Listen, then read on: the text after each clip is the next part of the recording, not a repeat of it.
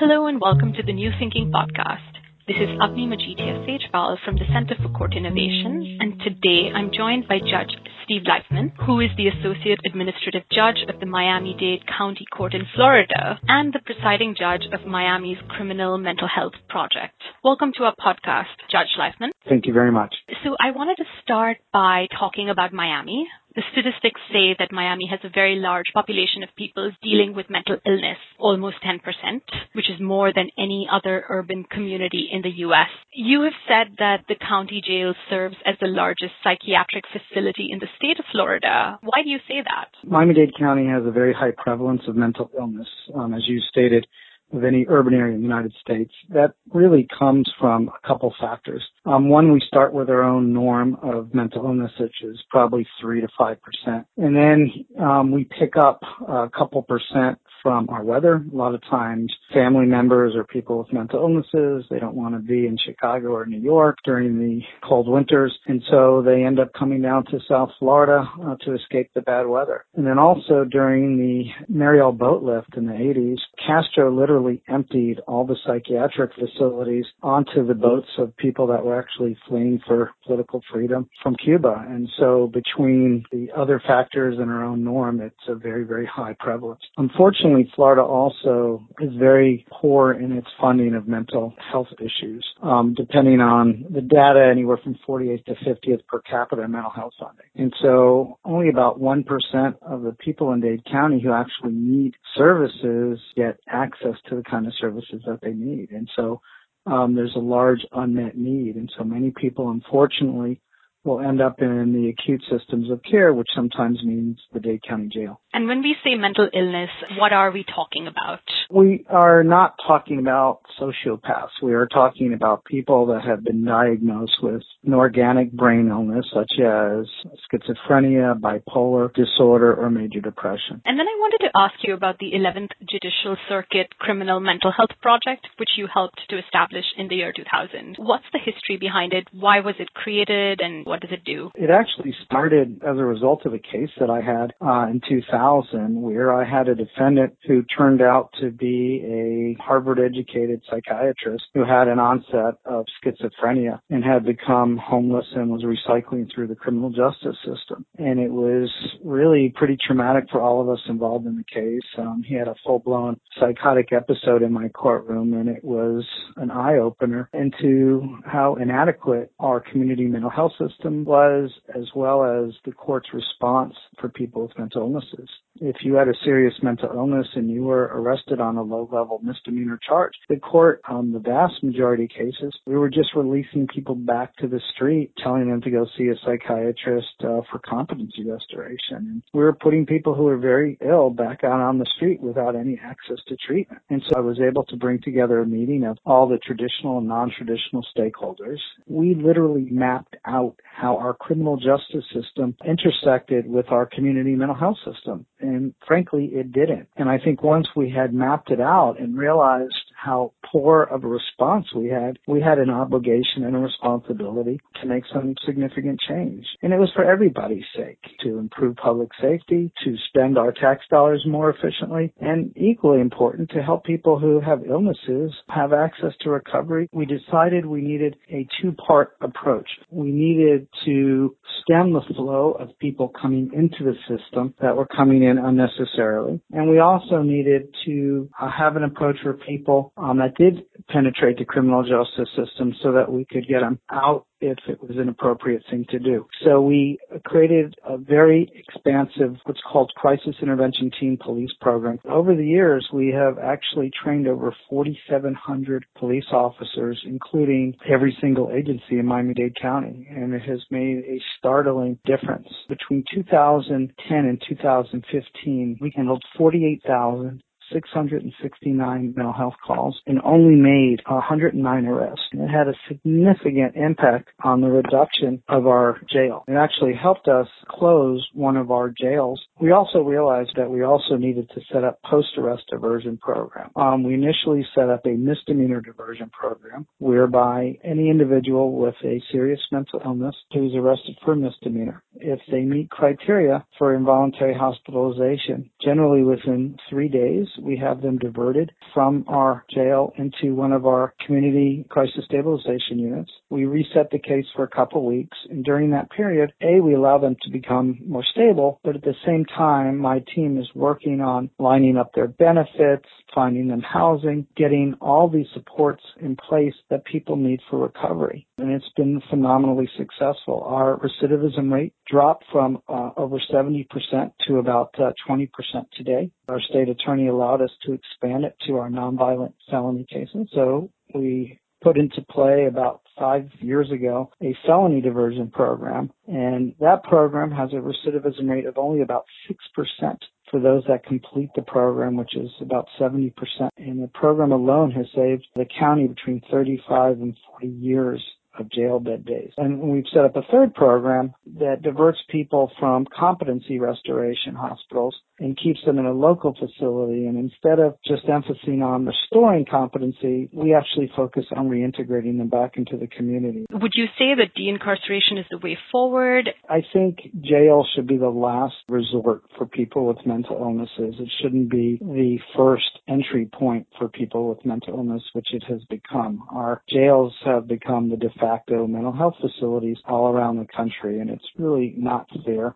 Most of these individuals have serious trauma issues, and arrest often re-traumatizes them. And, their lives are generally so fragile to begin with that even a day in jail can help further the stigma against them, sever ties from employment, from housing, from family, and make it even that much more difficult for them to reintegrate. Now, there are some people that do commit crimes that are offensive enough or dangerous enough that need to be in bars. So the program really is about identifying the people that don't need to be in jail and making sure that we get them out. One of the things that we do now is we use a risk assessment tool, and we evaluate everybody that comes through our program and line up the right services for each individual. So the key is to really understanding what the individual needs, doing our best to line up the right services for that particular individual, and then help reintegrate, reassociate them back into the community. And if you do that with all the supports and services that they need, this population can do very well. In fact,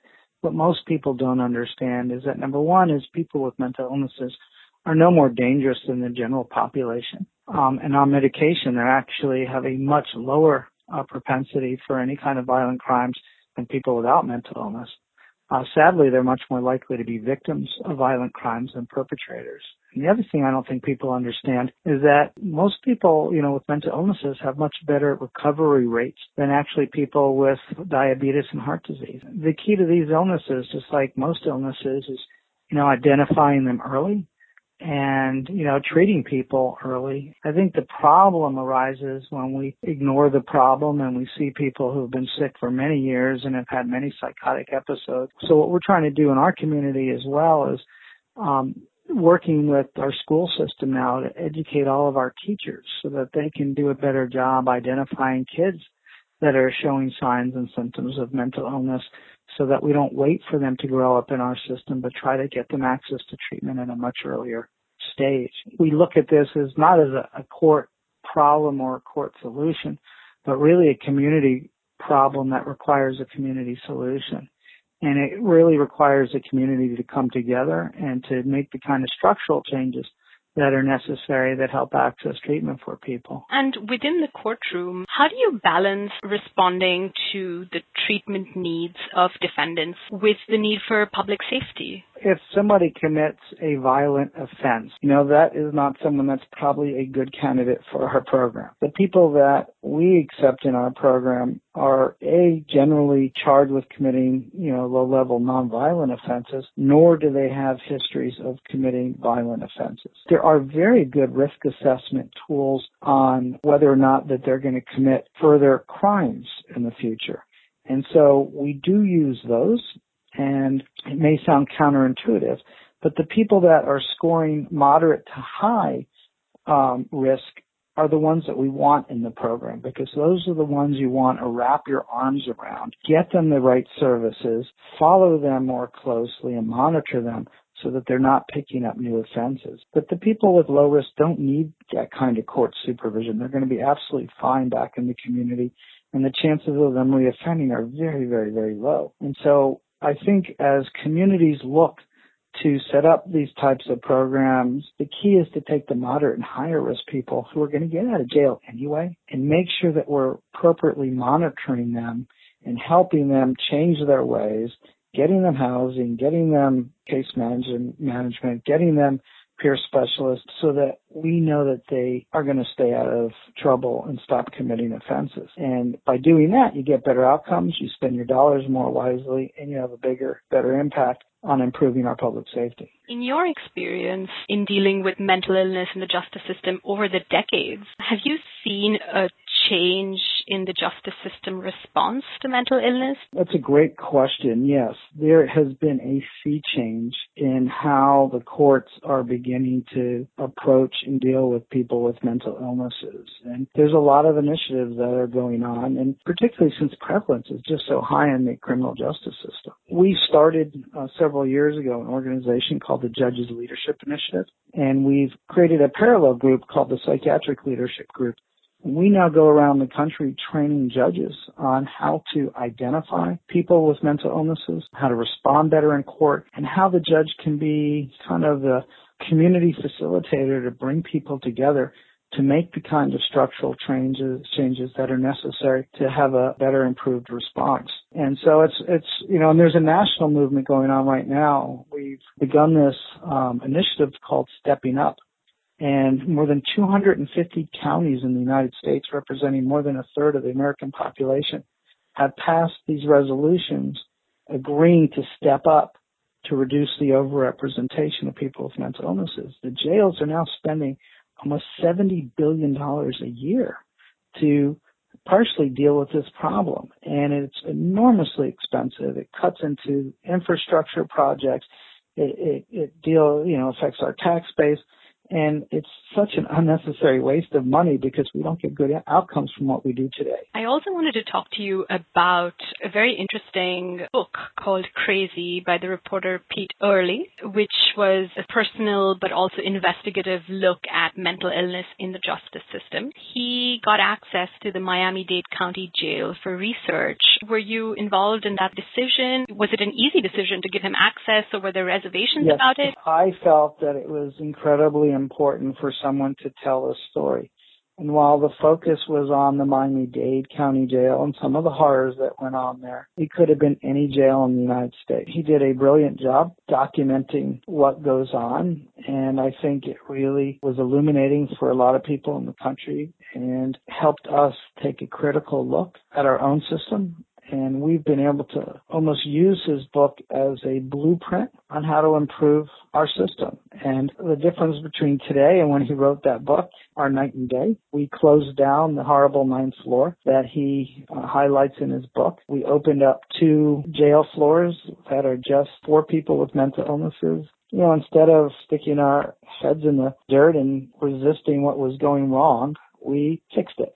So would you say that opening up the jail to scrutiny from a reporter has actually benefited Miami? There's no doubt. And it wasn't just Pete. We also opened it up to our local CBS affiliate. Inevitably, the Justice Department came in and took a hard look at our jail. And all those things helped. Since that day, we have special training for our corrections officers. There's been a significant reduction in violence on those floors since we've made those changes. And we're getting people out of the system and not keeping them so long. So it's less of a burden on the justice system and the jail system to begin with. I wanted to ask you about the state of mental illness in the justice system today, what you think the challenges are and what the future can perhaps look like. I think we're turning a corner. We have a long way to go, but we have finally acknowledged and recognized that we have a problem. It's also, interestingly, pleasantly enough, one of the only nonpartisan issues that we have seen in my legislature as well as in Congress.